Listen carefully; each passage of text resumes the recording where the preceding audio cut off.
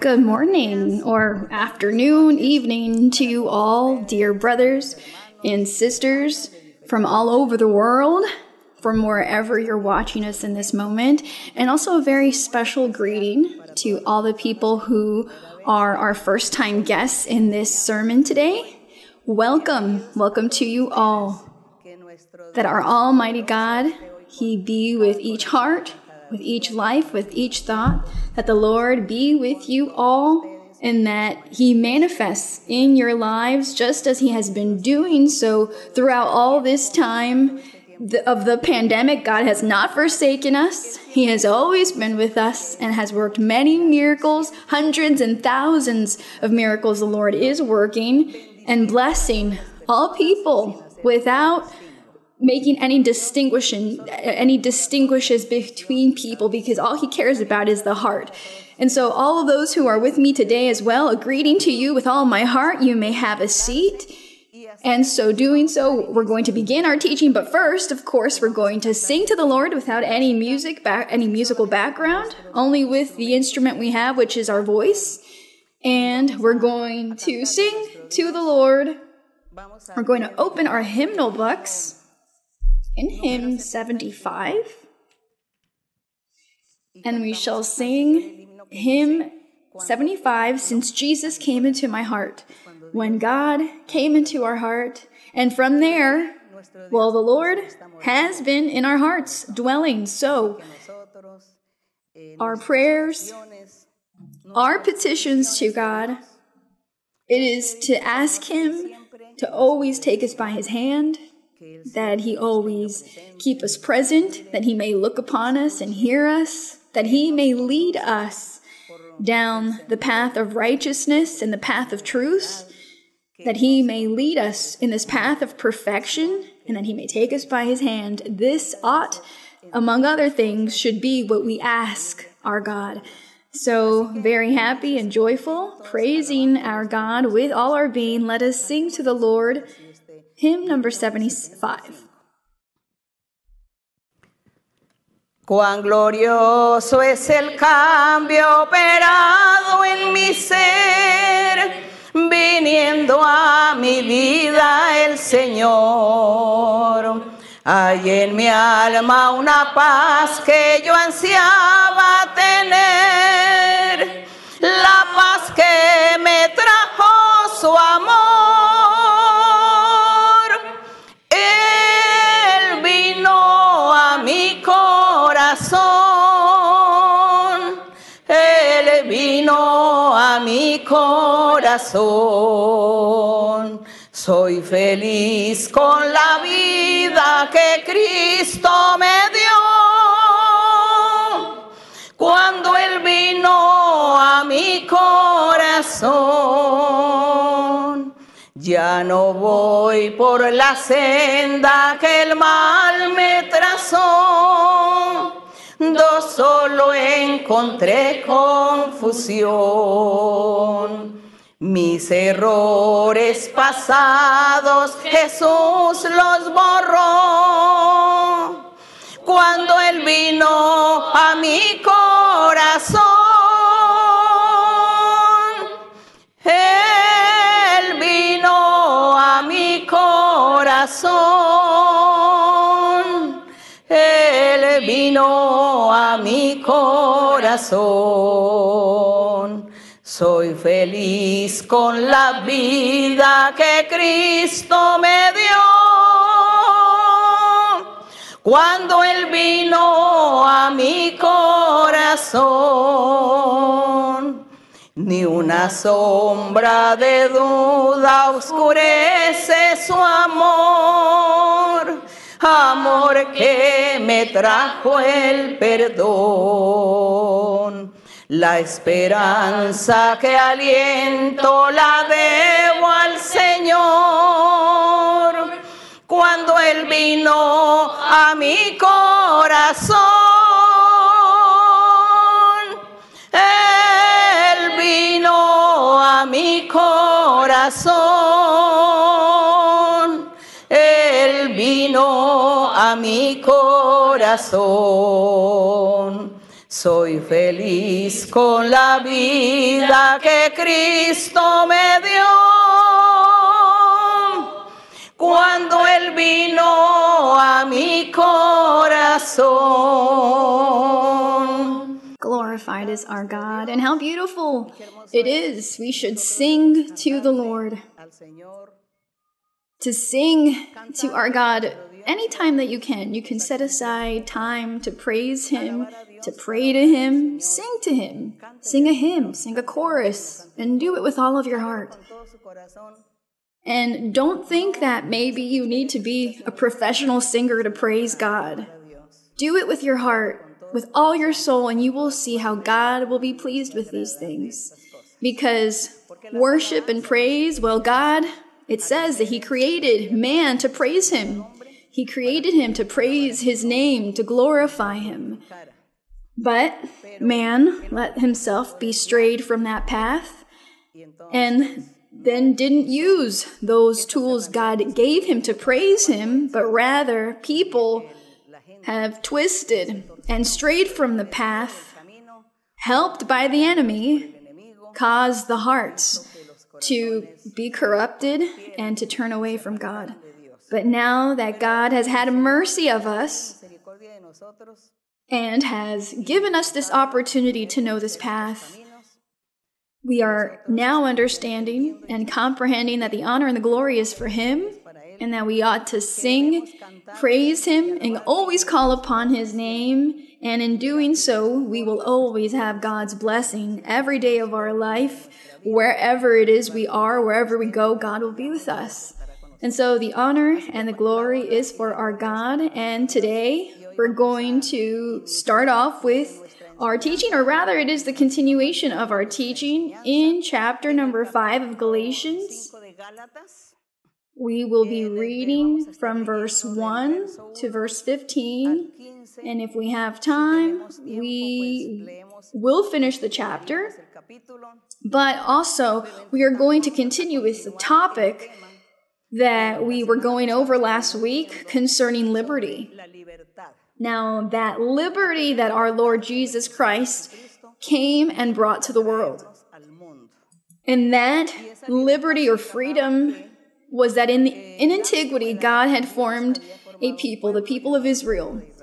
And God placed commandments upon them, gave them commandments, some orders for them to fulfill, but they were not able to fulfill them, for they were very heavy burdens that God placed upon them, knowing that they were going to have a rebellious, foolish heart in the future, and that they would not do God's will. So God placed burdens that they could not carry. This is why it became bondage for the people of Israel. They were slaves to the commandments, slaves to sin, because the commandments and the orders of God forbid them from doing certain things and activities, certain acts, and they were not able to fulfill. And so that's why it is said that they lived in bondage. They lived in slavery of sin and the devil. And freedom, liberty that we spoke of last week, this freedom God has given us, well, it was the coming of our Lord Jesus Christ, who came to preach, who came and He died on the cross of Calvary. And He brought the good tidings. He brought a plan of salvation that was different, through which today we are fighting for. We're fighting for this plan. And this is that freedom. Freedom is that which our Lord Jesus Christ spoke of and said, anyone who believes in Him, that He is the Son of God, that He is God Himself, and that He is the only way that leads to eternal life, whoever believes in that, that is freedom. And whoever follows that path is then free, because they're no longer a slave to sin. Why? Because the Holy Spirit comes to the life of this man or woman and takes away that sinning tendency. And so they are free from slavery. They're no longer slaves to the devil, because the Holy Spirit is the one who helps a person to live in that freedom. So that is the freedom that our Lord brought. So this is why in chapter 5 of Galatians, the Apostle Paul said, "Stand fast, therefore, in the liberty by which Christ has made us free, And do not be entangled again with a yoke of bondage. So this freedom, he says, to stand fast in it. You've converted to the gospel. You've converted to this new plan of salvation, to Jesus Christ. Jesus Christ is the way. He is the only one who mediates between men and God. He is the only one you must call upon, for he is the only mighty one who is able to intercede on our behalf. So it says, so all who has believed, all of those who have understood and have converted, he tells them, stand fast in this liberty, because Christ has made us free. Verse number 2. Indeed, I, Paul, say to you that if you become circumcised, Christ will profit you nothing. So the Apostle Paul once again reminds them that they, the majority, were living under the yoke of the law of Moses. And that in the law of Moses, there was no freedom. There was no liberty. But before we continue in this chapter, in Galatians, we're going to read the promise that God made in antiquity through his prophets, especially here in Isaiah, the prophet Isaiah, who God spoke concerning the freedom that he would be sending in the future. In Isaiah 61,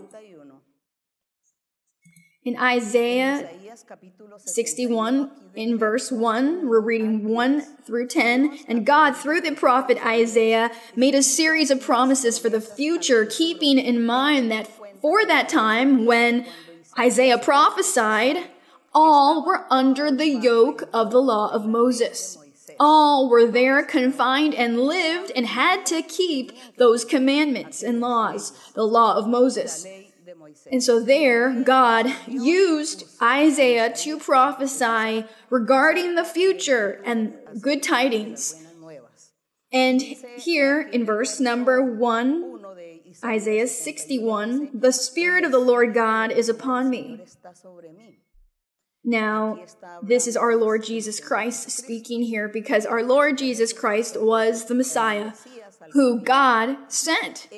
Now, in the future, though, now we're reading in Isaiah, this is many centuries before, and in the future, God was speaking, and our Lord Jesus Christ, the Messiah, was now already speaking of what God had told him that he needed to do, the work that he needed to do, the ministry that he would need to begin, and the construction of a temple, of a church, and to preach the good tidings, to preach a new method of salvation. This is why in verse 1 of Isaiah, the Spirit of the Lord God is upon me.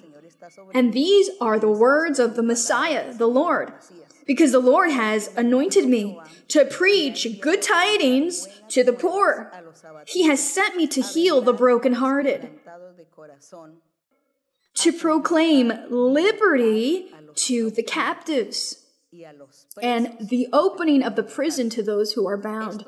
Now, these captives, when he went to preach, bringing good tidings to the poor and to heal the brokenhearted, and to proclaim liberty to the captives. Now, this was not physical slavery that perhaps someone might say, well, the Lord here was saying that he was going to set all the slaves free and that he was going to free everyone from prisons. No, he is speaking in the spiritual sense. The captives of sin, those who were imprisoned or in prison, for that is how the devil had them. He had them dominated and slaves to sin and in prison because they didn't have the freedom to live a life of peace, to live a life of happiness and of joy. But it was a life of being imprisoned and closed in. And the Lord said that God the Father said he would be sending the Messiah, the Savior, our Lord Jesus Christ. He would be sent to carry out all of this work and to free those captives, to free those who were imprisoned. And in verse number 2, it says, to proclaim the acceptable year of the Lord, to proclaim those good tidings of salvation, the kingdom of heaven. This is why John spoke and said to the people, John the Baptist, when he preached, he would tell them, prepare your hearts, because after me comes the Messiah, the Savior, the promised one, who God promised from antiquity. He is coming. The kingdom of heaven is at hand. Now you will live a new life, a different life. So prepare yourselves so that when he appears, you are ready. Your hearts are ready to receive him.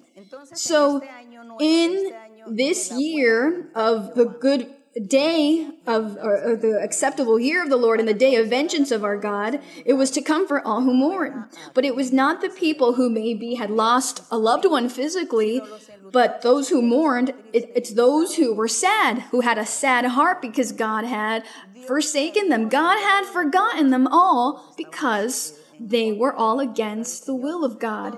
They were all failing and sinning before God.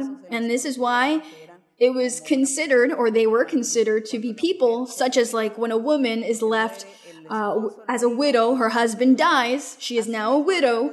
And so that is why God said, well, I was a husband to the people of Israel, but due to sin, God forsook them and they were left alone without God, just like a widow. So he came to comfort all who mourn. So their hearts were without God. And our Lord Jesus Christ came to work that miracle, came to do the work of reconciling all people, all those who were far from God, who had been turned away from God, and God was upset. It said that the Lord came to reconcile, to unify and join. How? Well, with the help of the Holy Spirit. In verse number 3. Now, what else would the Savior come to do? Well, to console those who mourn in Zion. Those who mourn in Zion are those who would believe in the Lord and who would belong to the church of our Lord Jesus Christ. Let's remember the church of our Lord Jesus Christ is called Zion, or the heavenly Jerusalem, or that spiritual Jerusalem. And it says that he would come to console those who mourn, to give them beauty for ashes, and to give them oil of joy instead of mourning, the garment of praise for the spirit of heaviness, and that they may be called trees of righteousness, the planting of the Lord, that he may be glorified. This was the promise for that future. The promise for that future, a future of which we are already living. We're living this future.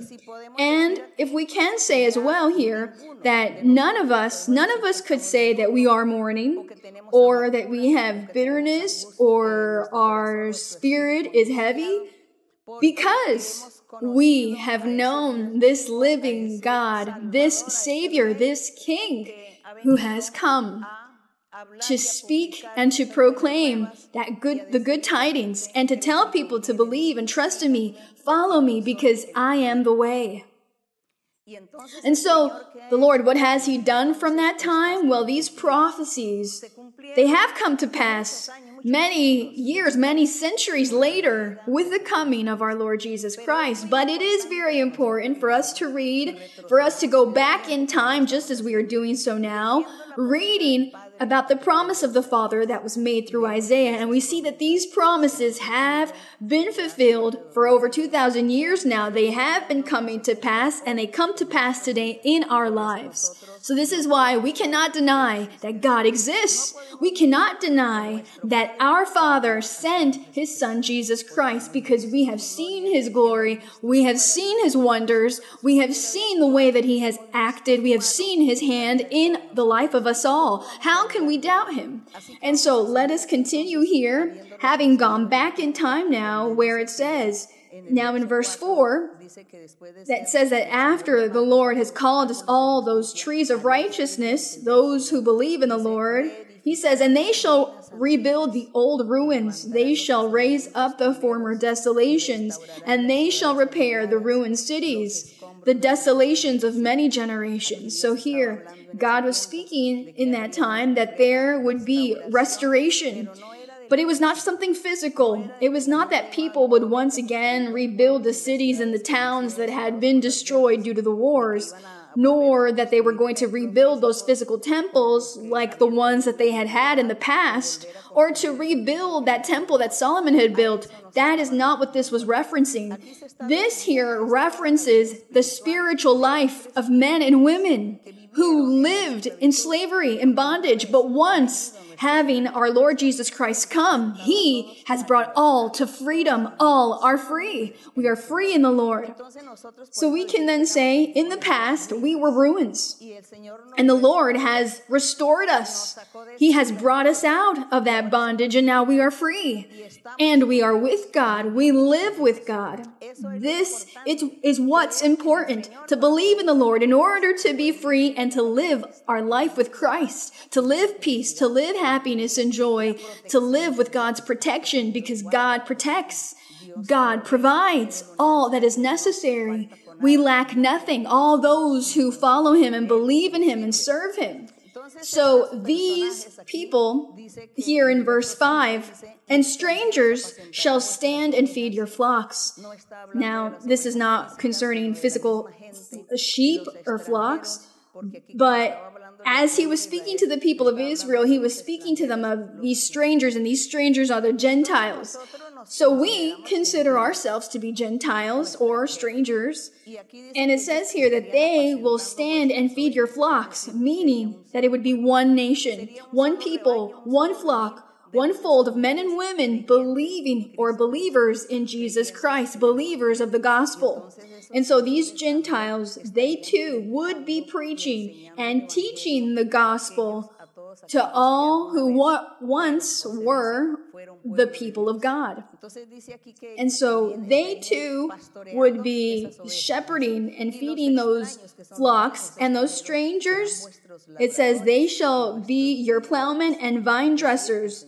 So the Lord here was showing the unity, that there no longer would be Israelites, that there would no longer be the people of Israel separated away from the Gentiles or from the strangers, but that all of them, those who believe in the Lord and accepted this path that God was offering, and that it was a reality, with the life and the acts of our Lord Jesus Christ here on earth, that they would be one people, all working one for each other, evangelizing and praying for one another, and imparting and working those spiritual gifts for one another. This is what the Lord spoke through Isaiah, making these beautiful promises for that future that came to pass with Christ and continues to come to pass with us. Now in verse 6, but you shall be named the priests of the Lord. You being the believers in the gospel of our Lord Jesus Christ, those who follow the gospel and keep the commandments of the Lord. It says, but you shall be named the priests of the Lord. Verse 6, they shall call you the servants of our God. You shall eat the riches of the Gentiles, meaning you will enjoy all of the blessings that God has in store, or all the blessings God has in the world for all His believers, and their glory you shall boast. Instead of your shame, you shall have double honor, and instead of confusion, they shall rejoice in their portion. Therefore, in their land, they shall possess double. Everlasting joy shall be theirs. So these are all spiritual blessings God was offering. But here, God makes these promises and also mentioning physical, material things so that people could understand things better concerning what they would be receiving in the future. Now in verse 8, for I, the Lord, love justice. I hate robbery for burnt offering. I will direct their work in truth, and I will make with them an everlasting covenant. And He was making this covenant with them, the believers, the followers of the true gospel of Jesus Christ. Verse 9, their descendants, it says, shall be known among the Gentiles, and their offspring among the people.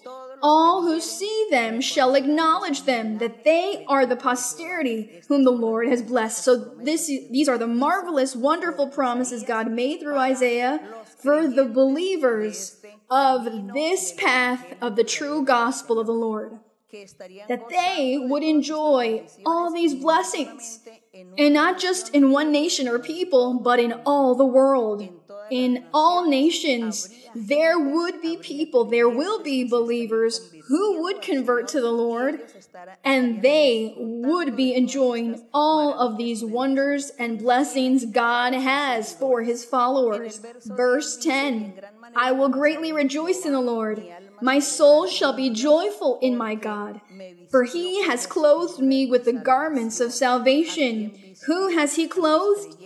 His believers, women and men from all over the world, believers who form the church of God. He says he will clothe them. He clothes them and is clothing them with garments of salvation. He has covered me with a robe of righteousness, as a bridegroom decks himself with ornaments, and as a bride adorns herself with her jewels. For as the earth brings forth its bud, as the garden causes things that are sown in it to spring forth, so the Lord God will cause righteousness and praise to spring forth before all the nations. Now, here we have this promise of freedom.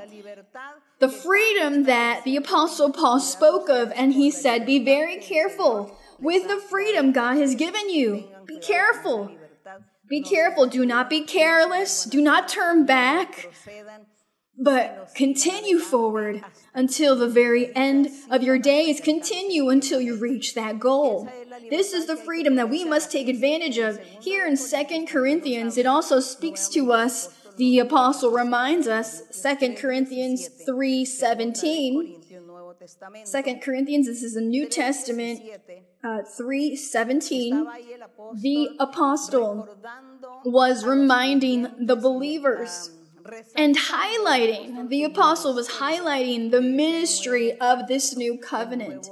This new covenant is the gospel of Christ. And I repeat this many times because there are people who don't understand and are confused, and they start to write to me and ask questions, and they say, I didn't understand this and that. This is why I repeat things many times, so that things are clear. So in 3:17, the Apostle Paul, when he was speaking of the ministry God has given to all the apostles of preaching this wonderful gospel, and speaking of this freedom, this liberty that Jesus Christ has given, through his sacrifice on the cross of Calvary, and with the help of the Holy Spirit of God, who came to the world, to earth, and to live in the hearts of the followers of our God. And so this wonderful liberty, we must be very careful with not losing it, not losing this liberty. So this is why he highlighted in verse 17, 2 Corinthians 3:17 reads, or we'll start in verse 16, nevertheless, when one turns to the Lord. So when all those who were under the slavery of the law of Moses, when they open their eyes, because God will open their eyes, then they will convert to the Lord in the gospel. It says that the veil is taken away. A veil is taken away because that veil is not allowing them to understand and comprehend the doctrine. But some of them will have that veil taken away because they will have a prepared heart for God. But it says when one turns to the Lord, those who have been slaves to the law of Moses, that veil will be taken away. Because by being slaves to that law of Moses, they were left as slaves to sin and the devil because they were not able to change and to keep the commandments. That is what happened. Now in verse 17, it says, now, the Lord is the Spirit. It says the Lord Jesus Christ, He is the same Spirit of God.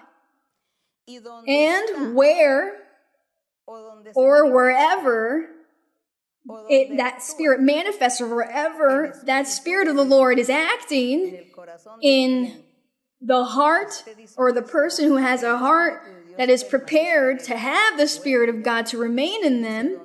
So where the Spirit of the Lord is, there is liberty. There where? Well, in the heart. In the hearts of men and women who have prepared themselves to receive the Lord. They've believed Him. They live with God. The Spirit of God dwells in their heart. So it says that the Lord is the Spirit. He is the same. And where the Spirit of the Lord is, there is liberty. In that heart of that man, of that woman, or of those thousands of men or thousands of women who convert to God, if the Spirit of God is there in their heart, well, there is liberty. Why liberty? Well, no longer are we slaves. No longer is there the bondage of sin. Because what does the Holy Spirit do? When the Holy Spirit comes to dwell in the hearts of men and women who are believers and who accept the Lord, who believe and do God's will, what happens is that the Holy Spirit takes away that sinning appetite. That appetite of the flesh of wanting to sin, the Holy Spirit cleanses in such a way that a person sees things but no longer has an appetite to do things, or there's no longer a desire in that person to do what they were doing before. That has been taken away from them.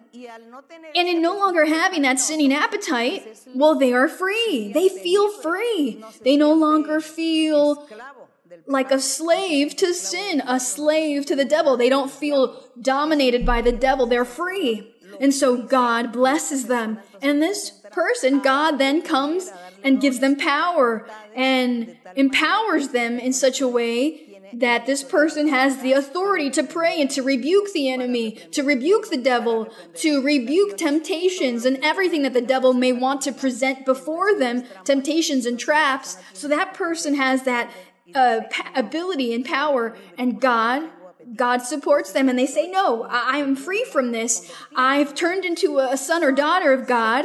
I'm a follower of Jesus Christ. I'm a believer. I follow this gospel. I follow this path, this righteous path of God. God is with me. God is with us. So this is what God does in our lives, and this is that liberty or freedom. This is why now going back to Galatians chapter number 5, the apostle says, stand fast. Stand fast in the liberty by which Christ has made us free, and do not be entangled again with a yoke of bondage. So do not be entangled with that yoke of bondage, but be free. Now, even people who have practiced idolatry for their entire life, because there are so many places, so many countries where people practice idolatry. There are many gods of different sorts, and they have different names.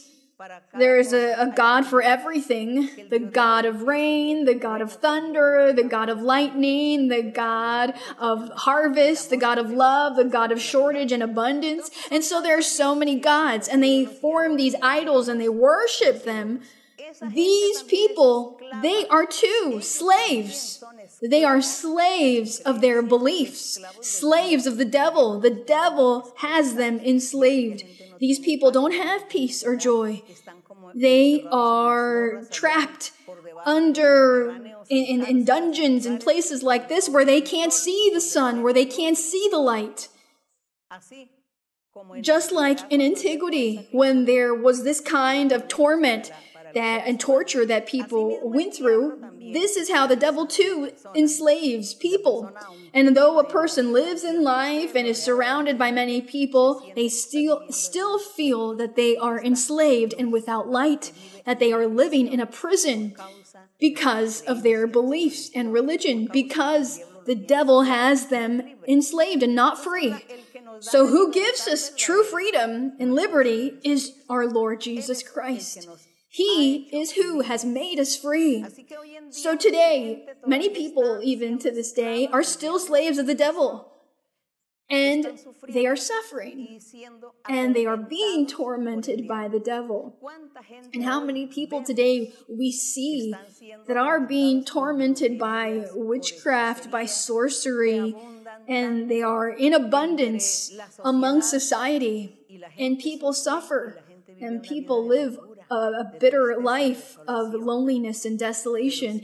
But if people were to know God, if people would worry about reading the Bible and to find God and to know Him, life and these people's situation would be different. But that's not the case because the devil has them enslaved. But someone could make an effort and fight. Today, there are so many methods for us to find the path of God. There's many different ways. There's the internet, where on the internet, online, if you want to maybe I want to find a Bible and I want to read the Bible where it speaks about Jesus Christ and I want it to talk to me about God, you can go on the internet and you can find it. It says, read this here. This is where you find it. There's a greater ease, not like it was before, where there was a lot of ignorance about the scriptures and the word of God. People didn't have it at their reach. They didn't have a Bible at their reach. Today, the Bible is easily attained through the internet. It's available for everyone. And so you need to read the Bible in order to find that path and to be free from slavery. And those who are within the church, who have converted or at least have been in the church for some years, 5, 10, 15, 20 years in the church, do not walk away from this freedom God has given you. Do not turn back. Do not regress. So this is the advice. And we must value this because those who have already come to church and God and made them promises, do not turn back from the path. Continue forward because you cannot continue living in that bondage. You cannot live in that darkness, ignoring the things of God and suffering aside from that without being with God.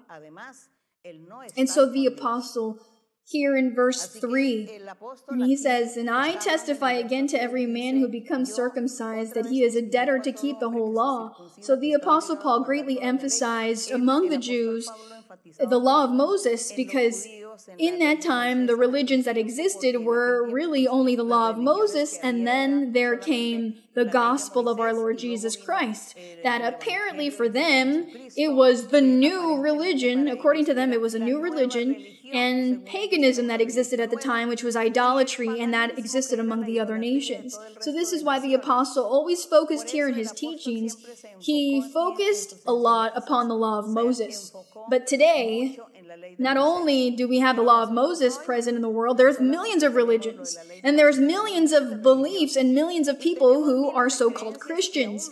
There are thousands of denominations who are so-called Christians and read the Bible, but they do not have God. They do not have the Spirit of God that is guiding them and leading them and teaching them the right path, that upright path.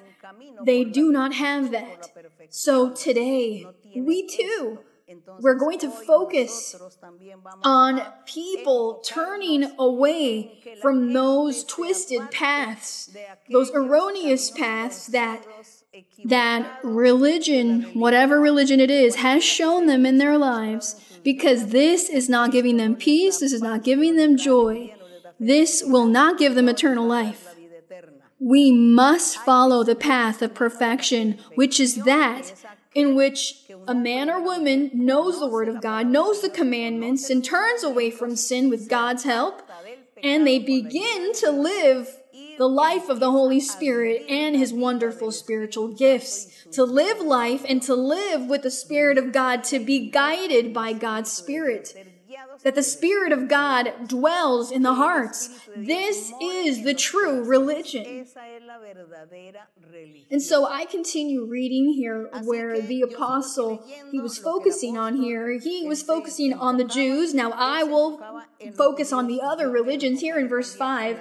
"For we, through the Spirit, eagerly wait for the hope of righteousness by faith. For in Christ Jesus, neither circumcision nor uncircumcision avails anything. And the circumcision is what was focused upon the law of Moses. Now, there were believers in that time already in the church, Christians, and they had turned back. They had once again returned to the law of Moses. So the apostle was very sad in seeing that people were wasting their time. They had not taken advantage of the wonderful work of the Holy Spirit, but rather they had turned back to continue with the previous and past religion. The past religion that never freed them from their slavery. And so today, we could probably say the same thing to people. If you say you're a Christian and you read the Bible and that you're a Christian, well, I congratulate you. But keep in mind, you need to be guided by the Spirit of God. You need to live a spiritual life, meaning a life without sin. When people, men and women, when they stop sinning, well, then it is said that they live a spiritual life. It's not that they're walking on air. No, it means you're not sinning. And you might say, well, what are the sins? Well, the Bible here, it lists them out for you, and it mentions everything that is a sin, so that you may read and find what those sins are and how many sins there are. And even on the internet, you can ask how many sins exist and have them list you some. I'm sure it will provide you with that, because they base themselves off of what the Bible says to give that information. So people, those who do not sin because they are pleasing God, they are following God's path, they are being guided by the Spirit of the Lord, well, then it is said that this person now is free. This person is now spiritual. This is what we call a spiritual person. But a person who sins constantly, and they're always cursing and speaking obscenities and drunk and uncleanly things with kidnapping, thefts, all of these sorts of things, if they are doing that, well, then this person is not living a spiritual life. If they turn away from that, well, then it is said that they are living a spiritual life with God. This is what we are fighting for here, and what we're preaching and what we're teaching people. Now, because there are thousands of religions, and people might say, well, I too read the Bible just like you, but it's this. Yes, you read it, but how do you read it? Spiritually, or are you reading it historically, or you're reading it because it's just a tale, a story? You think it's nice what the stories that are shared about these people? So how are you reading the Bible? You need to read the Bible in a sense of wanting to find deep doctrine and wanting to find that path that we need to follow in order to please God. That is the correct way of reading the Bible. And this is why when we read here in 2 Corinthians 3:17, where it says, wherever the Spirit of the Lord is, where the Spirit of God is, which needs to be in the hearts of men and women, well, there is liberty. There is liberty. And I would even add to that and say, and you live a spiritual life. And in verse 7, so the apostle in verse 7, you ran well, meaning that they were doing things right. They were following the gospel, a Christian life, the life in the Lord. They were doing things well, but what happened? It says, who hindered you from obeying the truth? What happened?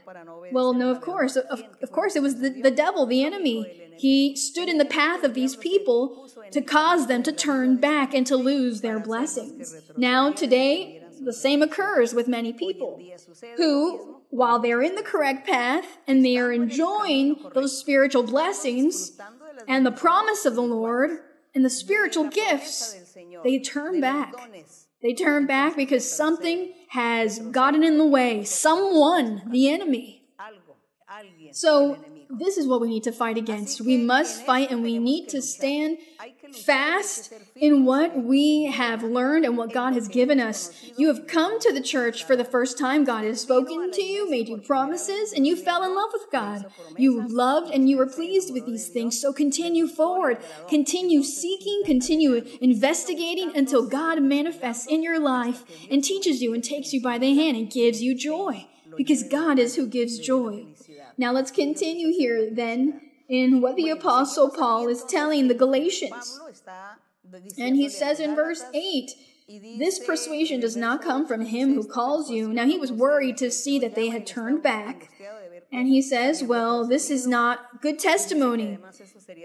And it says a little leaven leavens the whole lump. So he's saying that it contaminates it. So he is saying, if there is someone who is here, who is serving maybe as a temptation, as a trap in your spiritual life, in your the path that you're leading, well then it says that you will be contaminated and everyone else will too. If you have doubts, if you say, oh, I don't believe, or maybe I do, or maybe I don't, or I'll do this, or I won't. I'll live my life in the world. I like the pleasures of the world. I like the passions of the world. And so you are contaminating. You are like that leaven. You are leavening the rest of the lump. You are contaminating the spiritual life of others who are hearing you, who are seeing you. So they're contaminated and they are also discouraged. And that's what God does not want. This is what God does not want. He doesn't want us to be a stumbling stone in the lives of others, but that we should be a good example, that we have a good testimony for the life of others. And that starts off at home, in our personal life, setting that good example, having a good testimony. And you do so at home and then with those outside. So it says, let's not be leaven. Do not be that leaven, but rather be unique, each of you, with your criteria, with being self-autonomous, having conviction and security and confidence in the Lord. And in verse 10, the apostle says, I have confidence in you, in the Lord, that you will have no other mind, but he who troubles you shall bear his judgment, whoever he is, meaning whoever that person who was having a bad testimony in your spiritual life. He says, and I, brethren, if I still preach circumcision, why do I still suffer persecution? Now, as the Apostle Paul was a Jew, he says, if I was preaching circumcision to you, well, then why am I here suffering? I'm suffering here because I stopped preaching circumcision, meaning I stopped preaching the law of Moses. When he speaks here in the term of circumcision, it is in reference to the law of Moses. He says, if I preach, well, then I would be persecuted. And if I'm persecuted because I'm preaching the truth of God, I'm preaching the gospel. So he was speaking to them clearly and saying, no, I am no longer preaching the law of Moses. I was a Jew, yes, but now I'm in the new path of the good tidings, of the new method of salvation. I am involved in that, in the glorious work of the Spirit of God. I'm involved in that, which is what he wanted to clarify to these people. And in verse number 12, now, it seems as though as they had turned back from the path of our Lord, they had turned away and gone back to the law of Moses. In verse 12, he says, I could wish that those who trouble you. Now, in that time, what was happening was that the group of believers in Christ who had come out of Judaism and from the law of Moses, they were all in the church, but the devil was using some to be a stumbling stone in their lives and was forcing them to be circumcised. So the apostle, very upset about this, he says, I could wish that those who trouble you would even cut themselves off. Those who are forcing you to circumcise themselves, I hope that they would cut themselves rather than be doing this to you and stealing your spiritual life, taking away your faith in the Lord, taking away the blessings that you will be receiving in the Lord just because you are going to turn back again. So this is why the apostle says, I wish they would even cut themselves off. Verse 13. 13, for you, brethren, have been called to liberty. Now, in verse 12, I'm going to go back because it says, I could wish that those who trouble you would even cut themselves off, because here he was teaching that back then they were forcing them to be circumcised. They were forcing them, and the circumcision, it was a small surgery in a member of the male, the male member. This is why he says, whoever forces you to circumcise themselves, I'd rather that they cut themselves. Let them do it, is what he was saying. Now, I'm clarifying this because maybe there are some people who don't understand or know about what is being spoken of here. So in verse 13, for you, brethren, have been called to liberty. Called to liberty. You are now free. You no longer live under bondage or the law of Moses or under the slavery of religious beliefs, of paganism and idolatry. You're no longer slaves to these things. You are free. In the gospel, the true gospel of Christ, people are now free. It says, only do not use liberty as an opportunity for the flesh, but through love serve one another. So he tells them, so do not turn that liberty God has given you. Do not abuse that liberty. Don't abuse it. He says you have to be careful with this liberty God has given you. It's not for you to then abuse it and then you start to sin and to worsen things and to turn away from the life in the Lord because you don't know how to truly take advantage of the opportunities God gives. So he says, be prudent, be very moderate, be careful in how you live your life and how you act and proceed. This is what he is saying so that they do not abuse that liberty. Now in verse 14, for all the law is fulfilled in one word. So all the law of Moses is fulfilled in one word or phrase. It says here, you shall love your neighbor as yourself. So you shall love your neighbor as yourself. Now when he says you shall love your neighbor as yourself, it's not to say like people think that loving your neighbor is saying, oh, I love you, and that's it. No. Loving your neighbor is not harming your neighbor, is not hurting your neighbor, it's not offending your neighbor, not hurting them in any way, not belittling them or humiliating or insulting them, not judging them and not slandering them, not being unfaithful to them and not going and accusing them of something that they haven't done, not have them falsely imprisoned, not conning them. So many things not to do against your neighbor. That is loving your neighbor. Why do you offend him? Why do you hurt him? Why do you make him doubt? Why are you an enemy to him? Why do you hold grudges or resentment? That is that loving your neighbor? It's not doing any of those bad things against another human being, against another person. That is what it means to love your neighbor. And so it says that all of the law, all of the commandments of God are all tied into loving your neighbor as yourself. Now, it's so easy to understand, brothers and sisters. It's so easy because it says, love your neighbor as yourself. Do we love ourselves? Now, do you think and say, do you love yourself? Do you want the best for yourself, right? You don't want a person to even come and pinch you, right? That doesn't make you happy. For someone to come and pinch you very hard? No, it hurts. Don't do that to me. That hurts me. That. So we want the best for ourselves.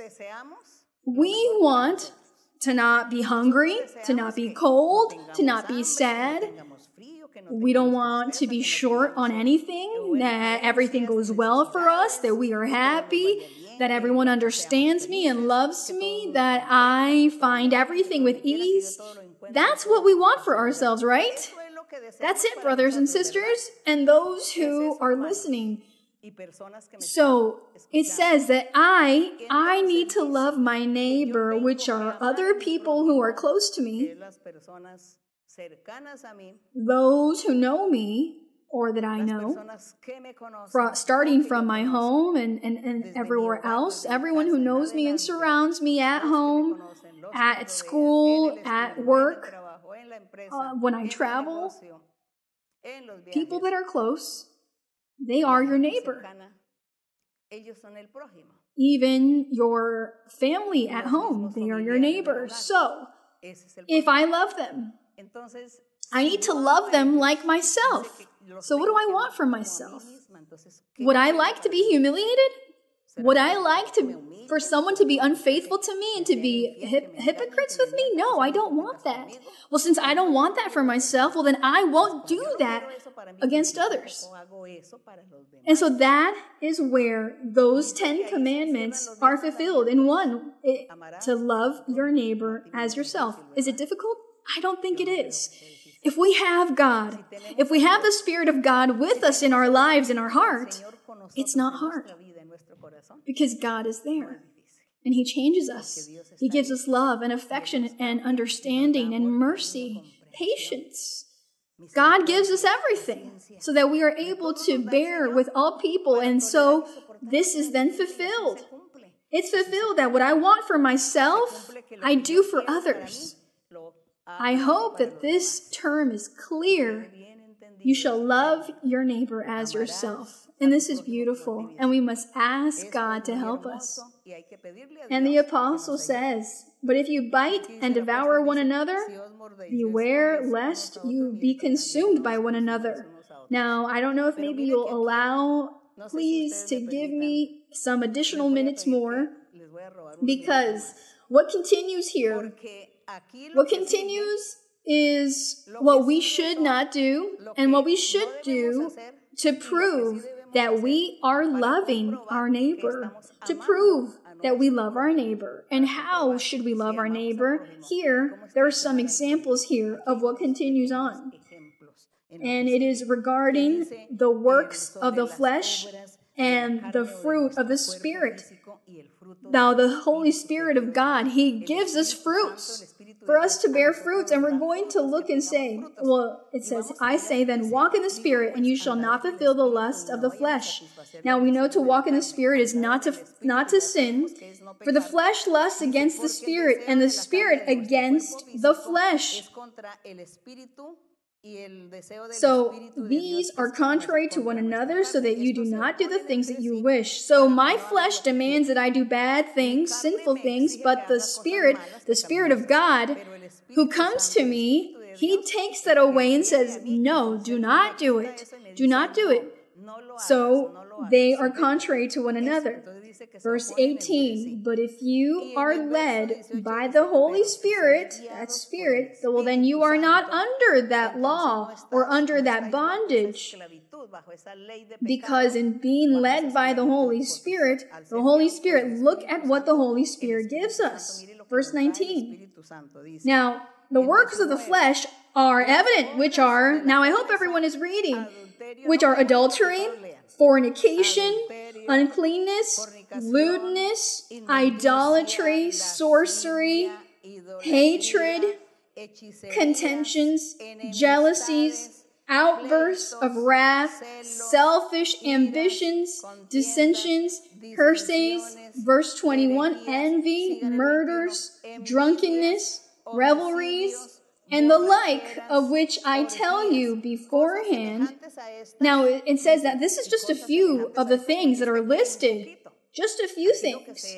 But as you can see from that, everything that has been listed are the works of our flesh, what our flesh wants. But when the Spirit of God comes to us, when we've converted to God and we have the Spirit of the Lord with us, well, He does not allow our flesh to fall into these traps, because what He wants is that we love our neighbor as ourselves, always wanting the best. And so here, it starts to then distinguish the difference between what our flesh wants and what the Spirit of God does for us. And in this way, we are able to then say, I do love my neighbor, and blessed is the Lord, and I hope that is attained. Now here,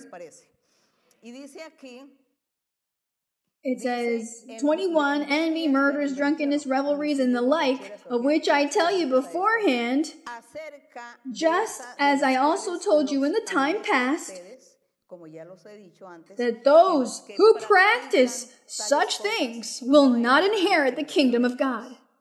They will not inherit the kingdom of God. Those who practice those things, and even more, because there are many more things. There's a huge list, too long, listing out all the bad things and sins that are done in the flesh. And it says those who practice those things will not inherit the kingdom of God, but those who convert to God, those who have the true gospel, they will change because the Holy Spirit comes to them and takes away all of these things and will give them something beautiful in exchange. This is what he will give them. Verse 22, but the fruit, those who convert, but the fruit of the Spirit is joy. And please read along with me. That the Spirit is love, joy, peace, long-suffering, kindness, goodness, faithfulness, gentleness, self-control. Against such there is no law. Glory to the Lord. Blessed is the Lord. Don't you think it's so beautiful what the Spirit of God gives? When we convert to the true gospel of the Lord, the Spirit of God gives us all of these things. And so then I can say, I love my neighbor. I can say that. I love my neighbor. Because just as I want the best for myself, I also want it for my neighbor. And so how beautiful it is.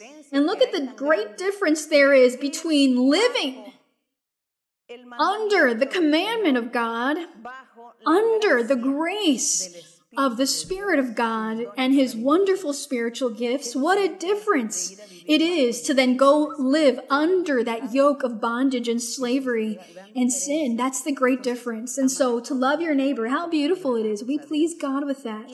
And in verse 24, and those who are Christ's have crucified the flesh, meaning with all of their passions and desires, our sinning tendencies that we had.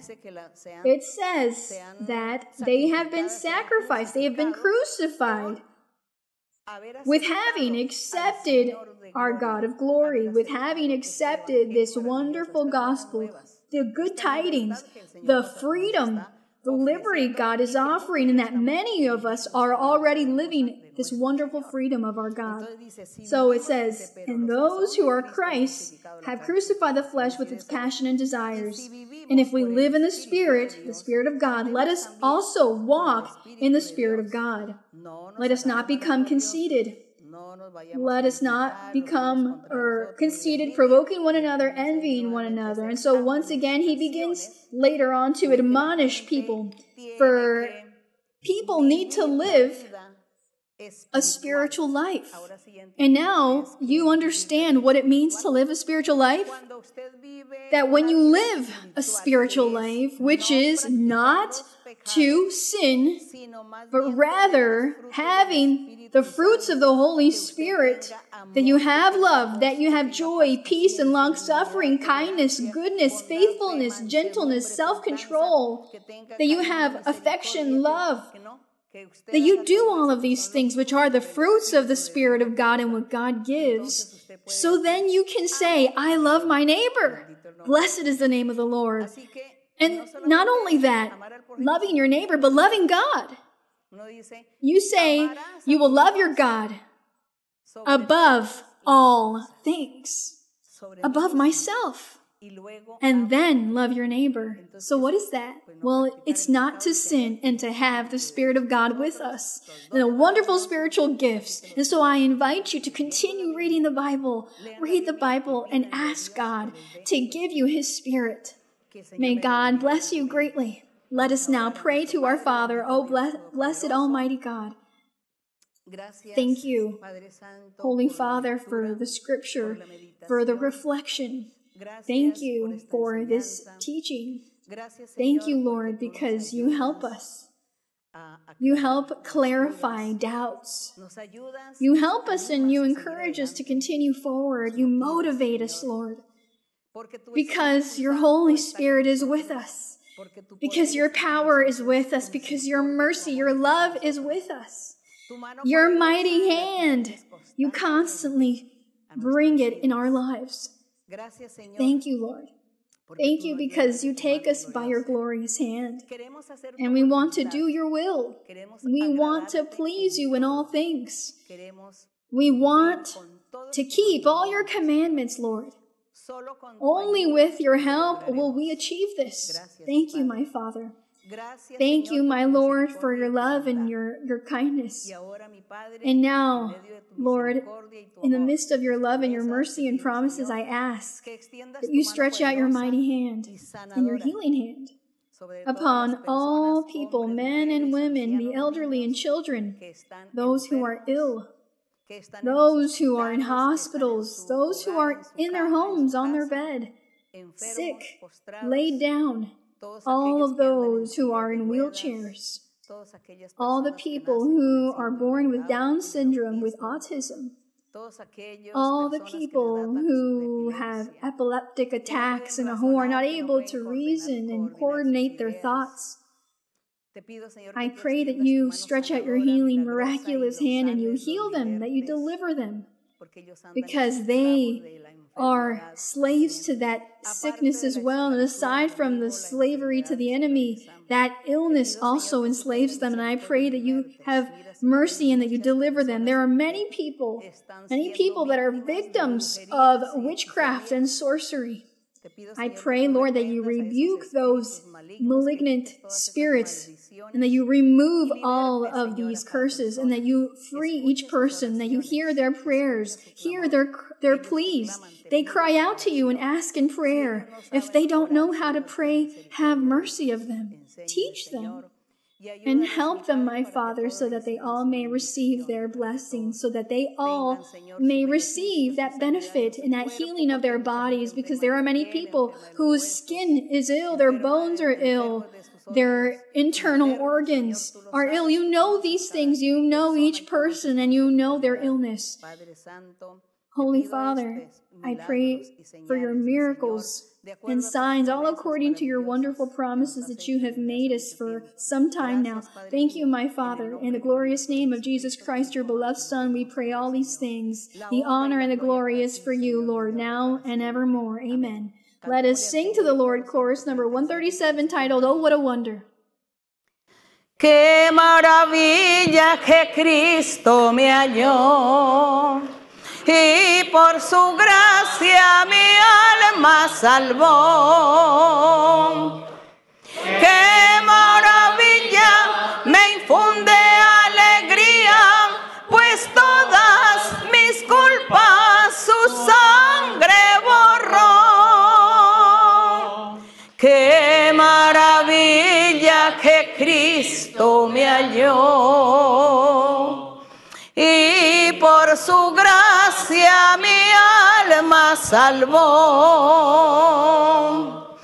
¡Qué maravilla! Me infunde alegría, pues todas mis culpas su sangre borró. Blessed and praised is our Lord, and thanks we give to our God, our Father, for this opportunity today to be with you all, my dear brothers and sisters, and all our newcomers and our first-time guests. May God bless you greatly. And a big hug to you all. And for all the children, many kisses, because yes, I need to send those kisses to the children. Thank you, and until next time, God bless you.